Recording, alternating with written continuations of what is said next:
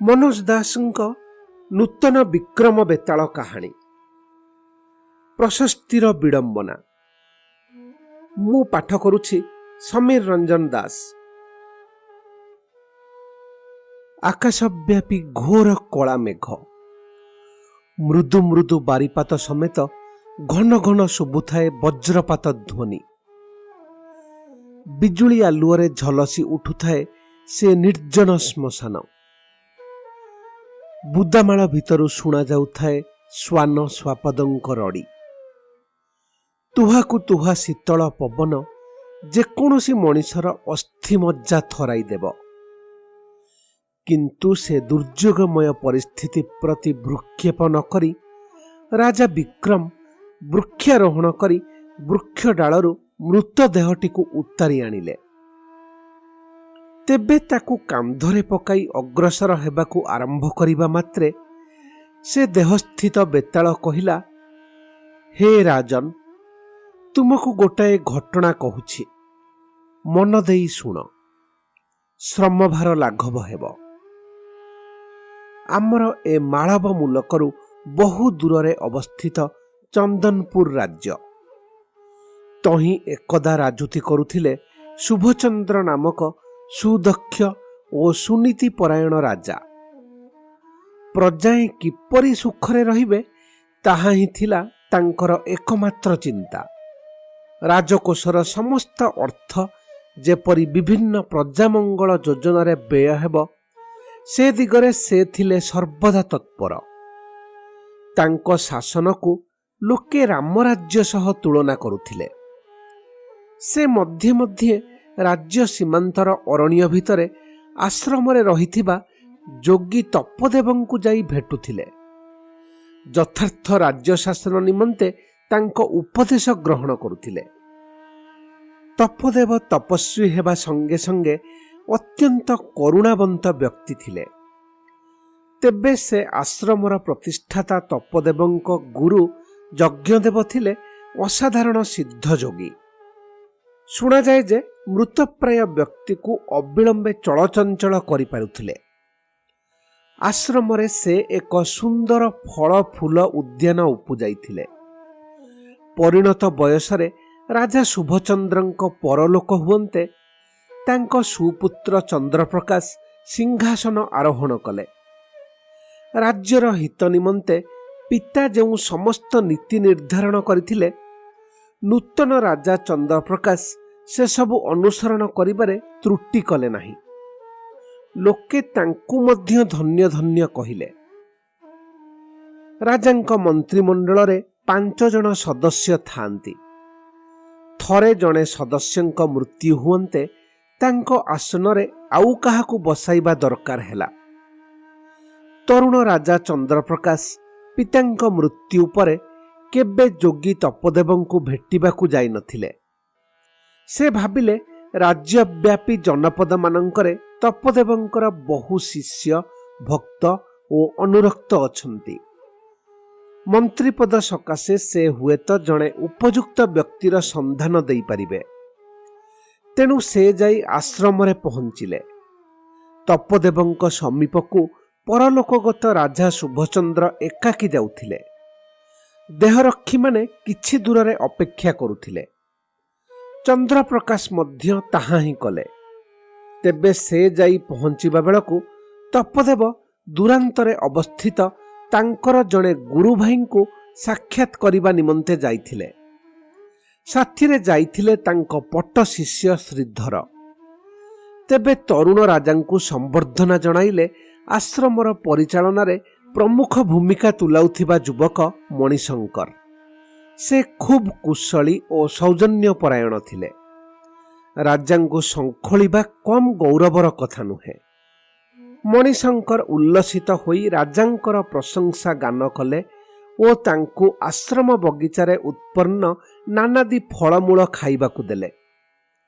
फलतक खाऊं खाऊं तरुण राजा मंतव्य देले, फल एडे सुस्वादु होई पारे बोली मु जानि नथिली। राजन, एहा आपणଙ୍କ गुणरू ही संभव होइछि। आपणଙ୍କ महत्व, सुशासन, आदर्श इत्यादि ରାଜ୍ୟର ବାତାବରଣରେ ମାଧୁର୍ଯ୍ୟ ଭରି ଦେଇଛି। ଏସବୁ ଫଳର ମଧୁର ସ୍ୱାଦ ତାହାରି ପ୍ରତିଫଳନ। କୃତକୃତ୍ୟ ଭାବରେ କହିଲେ ମଣିଶଙ୍କର।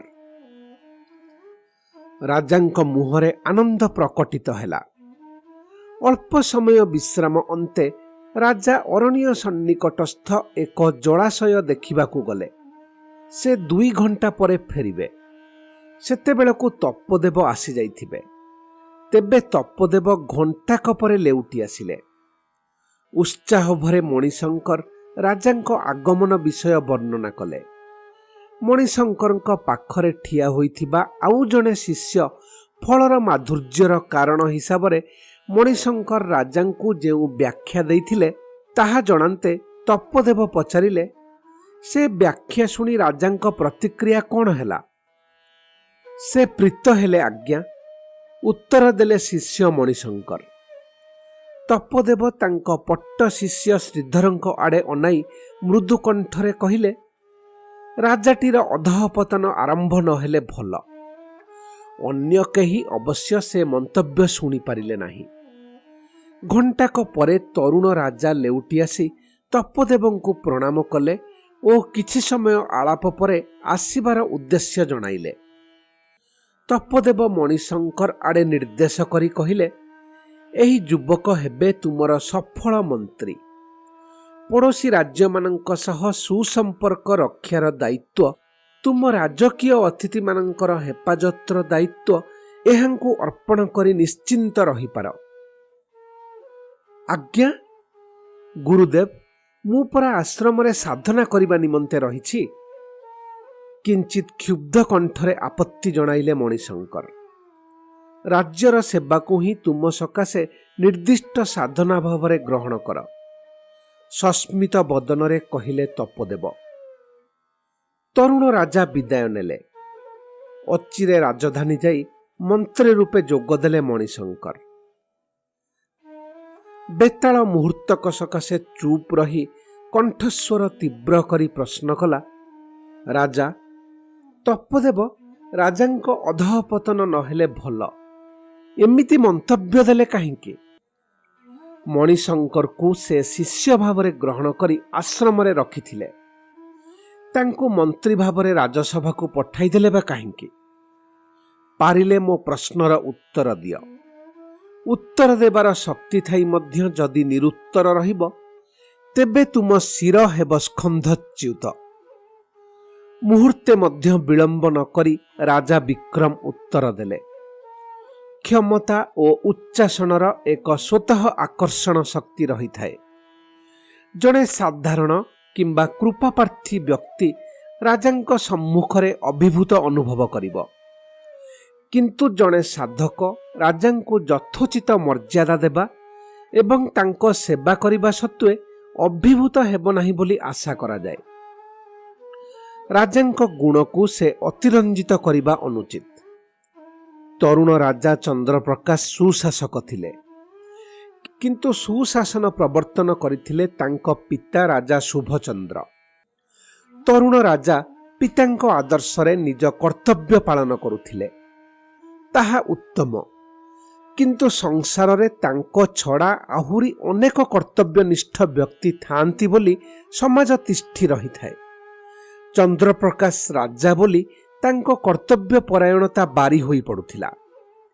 କିନ୍ତୁ ସେ ତରୁଣ ରାଜାଙ୍କ ପୁଣ୍ୟ ଫଳରେ ପ୍ରକୃତି ଦତ୍ତ ଫଳମୂଳର ମାଧୁର୍ଯ୍ୟ ବଢ଼ିଯିବ, ଏଭଳି ଭାବିବା ଅବାସ୍ତବ, ଏଭଳି କହିବା ସ୍ତୁତି।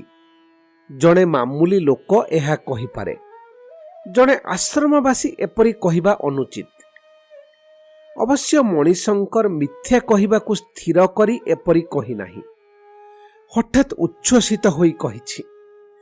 କିନ୍ତୁ ତାହା ଯେ ସେ ଯୁବକର ବାକ୍ ସଂଯମର ଅଭାବ, ଏଥିରେ ସନ୍ଦେହ ନାହିଁ। କିନ୍ତୁ ଗୁରୁ ଜାଣୁଥିଲେ ସେ ଯୁବକ କୁଶଳୀ, ବାକ୍ପଟୁ ଏବଂ ବହୁ ସାମାଜିକ ଗୁଣର ଅଧିକାରୀ। ସର୍ବୋପରି ସେ ଆଧ୍ୟାତ୍ମିକତାରେ ବିଶ୍ୱାସୀ। ଅତଏବ ଜଣେ ଉତ୍ତମ ମନ୍ତ୍ରୀ ରୂପେ ସେ ରାଜ୍ୟର ସେବା କରିପାରିବ। ତାର ମଧ୍ୟ ସେଭଳି ସାମାଜିକ ଉଚ୍ଚାଭିଳାଷ ଥିଲା ବୋଲି ସେ ବିଶେଷ ଆପତ୍ତି କଲା ନାହିଁ। ତପଦେବଙ୍କ ମୃଦୁ ମନ୍ତବ୍ୟର କାରଣ ନିଜ ସ୍ତୁତିଗାନ ଶୁଣିବା ନିମନ୍ତେ ତରୁଣ ରାଜାଙ୍କର ମହାଶକ୍ତି ରହିଛି। ସେ ତ ପୁଣି ନିଜ ଉଦ୍ୟାନରେ ଉତ୍ପାଦିତ ଉତ୍କୃଷ୍ଟ ଫଳମୂଳ ଭକ୍ଷଣ କରୁଥିବେ।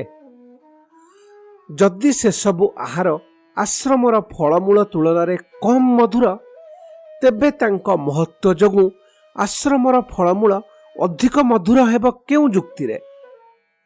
ସେ ବୁଝିବା ଏବଂ କହିବା ଉଚିତ ଥିଲା ଯେ ଆଶ୍ରମର ଫଳମୂଳ ଯଦି କୌଣସି ରହସ୍ୟମୟ କାରଣରୁ ଅଧିକ ମଧୁର, ସେ କାରଣ ବର୍ତ୍ତମାନ ମହାନ ଗୁରୁ ଯଜ୍ଞଦେବଙ୍କର ତଥା ସ୍ୱୟଂ ତପଦେବଙ୍କର ମହତ୍ଵ ଓ ବିଭୂତିର ଶୁଭଫଳ। ଯିଏ ନିଜର ଅବାସ୍ତବ ସ୍ତୁତି ଅକାତରେ ଗ୍ରହଣ କରିପାରେ, ତାହା ଭିତରେ ନୀତିଭ୍ରଷ୍ଟ ହେବାର ସମ୍ଭାବନା ନିହିତ ଥାଏ। ଗୁରୁ ତପଦେବ ସେହି ଆଶଙ୍କା ବ୍ୟକ୍ତ କରିଥିଲେ।